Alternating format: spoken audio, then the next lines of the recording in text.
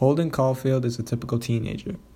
At the beginning of chapter 3, he says that he's the most terrific liar you've ever seen in your life. He doesn't seem to like school, and he doesn't enjoy following the rules, which would fit the label of a stereotypical teenager. I think the stereotype to be a teenager in the United States in the year of 2020 is to not care about school and not care about what anyone older than you is trying to tell you. Almost like you're kind of ignoring or blowing off anyone trying to help you or benefit you. Problems for teenagers in the 1950s really didn't seem that bad. Holden mainly complains about school, but he also here and there complains about the guy that the school's named after, as well as what he did when he came back to visit the school.